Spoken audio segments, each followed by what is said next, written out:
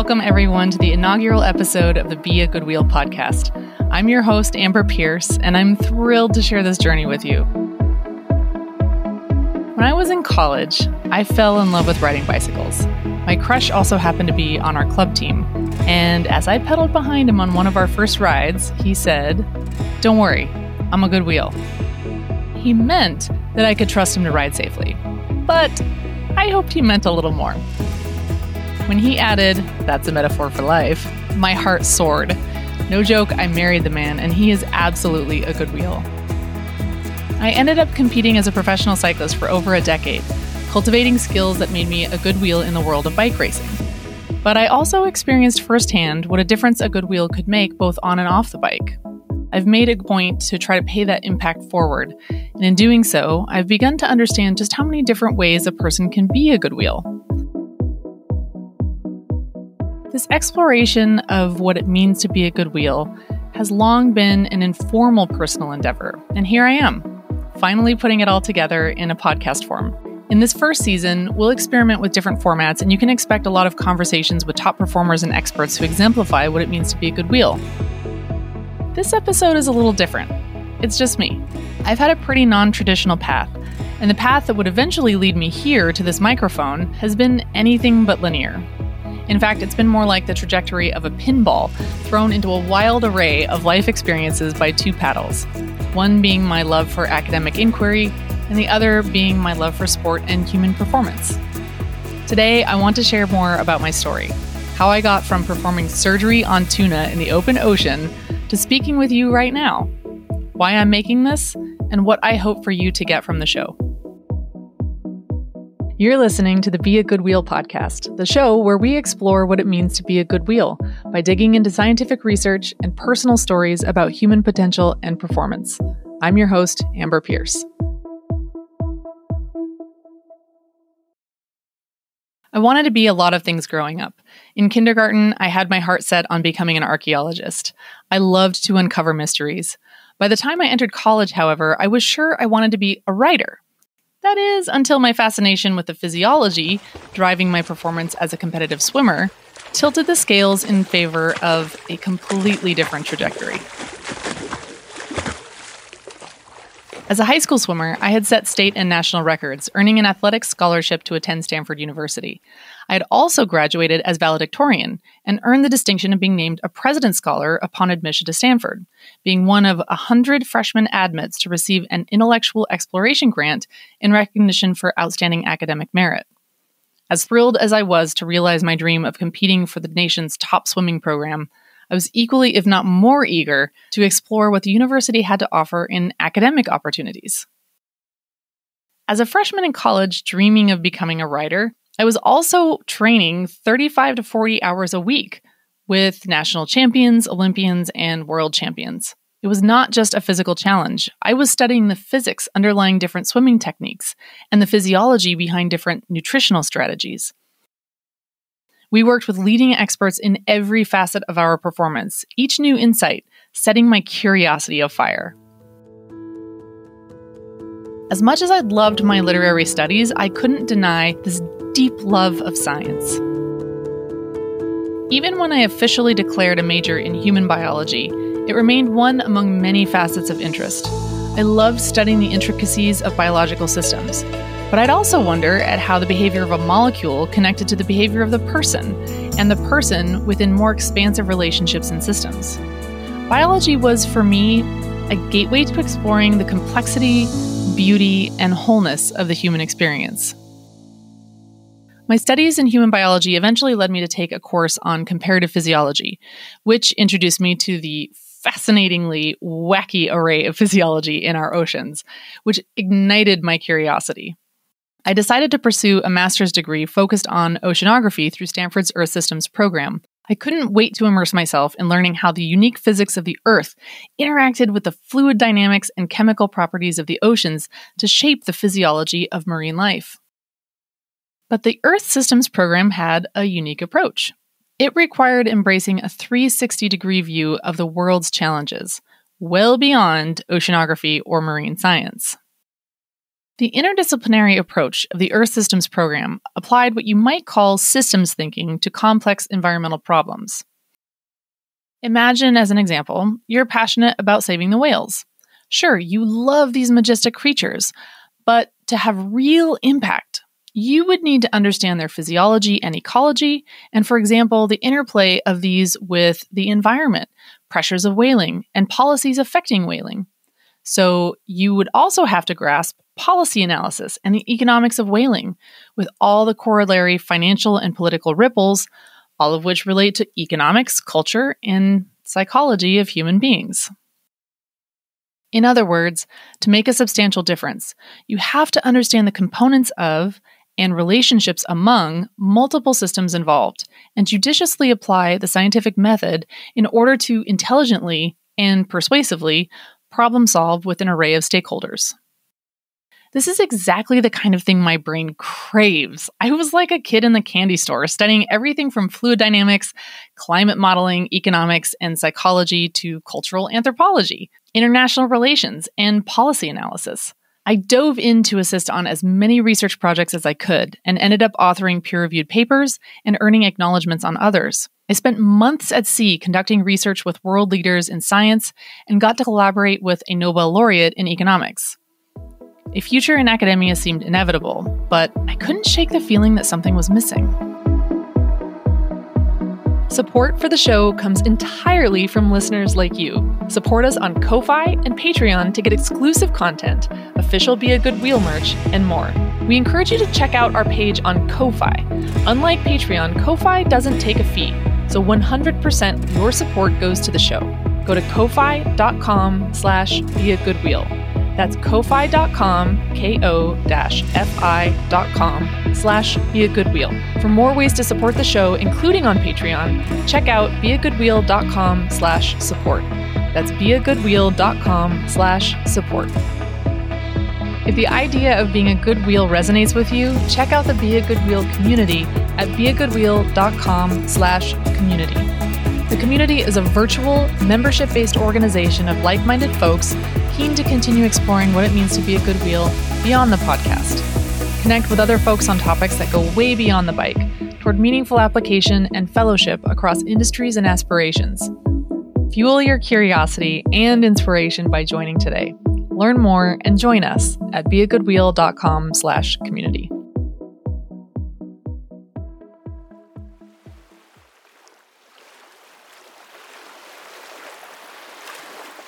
During my graduate studies, I found myself on a commercial fishing boat off the coast of Baja, performing surgery on live tuna. As a member of the research team, my job was to surgically implant archival tags into live yellowfin tuna and release them, effectively turning the fish into remote sensing platforms that could collect real-time information as they traversed the ocean. Our system allowed the live-caught fish to continue respiring through their gills during the short surgical procedure, all designed to minimize distress to the fish prior to release. I would make a small incision, insert the tag, and close the incision with sutures, all in a matter of seconds, then return the live fish to the sea, where it would help us unravel many of the ocean's mysteries. The implanted tags could record information about the fish's internal physiology, as well as about the water in which they swam. From it, we were able to propose a new mathematical method for estimating chlorophyll, or the plant life forming the basis of the food chain in the water column, giving us insights into the very lifeblood of the ocean. As much as I relished the science, it was on that fishing boat that I first realized my path might lay outside the halls of academia. When we first boarded the boat, there was a palpable tension between our team of scientists and the crew of commercial fishermen. Understandably so. In our field, scientists tend to support conservation efforts, and fishermen and conservationists often view each other as adversaries when it comes to fisheries policy, a well-worn narrative of opposing interests. Or so it seemed. At sea for weeks in close quarters, we naturally made an effort to connect and make conversation, and I found myself captivated by the profound transformation taking place. We came to realize that although our positions about fishing and conservation differed, our core interests were in fact the same. We all wanted more fish. It was an epiphany that changed the entire dynamic on board. Once we recognized our shared desire for abundant, healthy populations of fish, conversations turned from awkward, careful exchanges to open, impassioned dialogues. It was a turning point that opened my eyes to a crucial realization. As fascinating and awe-inspiring as science can be, the breakthroughs, the discoveries, none of it mattered unless it could be shared outside the laboratory. My true love for science, I realized, wasn't fueled by the science alone, but rather the interface, the intersection with the real world, where policy decisions are made, where real change happens. Science in its brilliance needs translators, communicators, and advocates to bridge that gap. Out there on the water, somewhere amid the hum of the engine, the drama of open ocean fishing, and the exchange of ideas, I knew with absolute clarity that I wanted to be such an advocate. I didn't know how, but I could feel in my bones that my love for science, my fascination with physiology, had a destination beyond the confines of a lab or university. Sure enough, less than a year later, the trajectory of my career took an unexpected turn onto a path where science, sport, and the pursuit of greater purpose would soon converge. While conducting my graduate research, I began riding my bike to keep fit. I tried running, but my advisor got so tired of hearing me complain about shin splints that he gave me his own bike. I have a bicycle collecting dust in my garage. It's yours for the love of all that is good. Please take it. So I started to ride my new-to-me bike along the beautiful coastlines of Monterey, California, where I was studying. With vistas of legendary beauty, it was an easy place to fall in love with riding bicycles. Though I couldn't possibly have known at the time what a dramatic turn my life would take as a result of this new hobby. At the suggestion of a fellow graduate student, I joined our collegiate cycling team. One thing led to another, and a year or so later, I won the Collegiate Conference Championship title and went on to win the Collegiate National Championship title and overall. In less than 6 months following the collegiate season, I won enough races to upgrade to the highest amateur category of the sport, earning the interest of a professional team based in the area. By the end of the season, they offered me a contract to race full-time for them the following year. Not exactly a path to the academic career that I had envisioned. Pursuing a career as a professional cyclist was just about the last thing I could have guessed I would be doing after graduating. On one hand, it seemed like a weird and wild new adventure. On the other, it felt like I was coming full circle from my days as a swimmer and my human biology degree. I had the chance to extend my learning journey by plunging even deeper into the science of human performance. And this time, the laboratory was out on the open road, in international races across multiple continents. I had the chance to not just understand the science, but to live it, breathe it, and apply it in the pursuit of peak performance. As a pro, I found myself surrounded by world-class experts, genuine maestros in human nutrition, sports psychology, performance training, and physiology. On this new path, my exploration of leading-edge science took the form of dynamic discussions about the race we conquered that day or the next block of training. The principles we debated weren't theoretical. They were applied in real time, in the heat of actual races on which our careers depended. I absorbed not only the wisdom of experts, but also the lessons of my fellow athletes, national champions, Olympians, and world champions. It was a surprising revelation that the life of an athlete could be such a rich and intellectually stimulating environment. Yes, the goal was to train to be the best, to perform at the highest level. But to train at your best, you needed to mine the depths of human knowledge to incorporate the most cutting-edge science into your athletic practices. My university studies gave me a powerful foundation for applying the scientific method and for taking my understanding of physiology to a whole new level in this environment. But the environment itself opened my eyes to yet another crucial realization.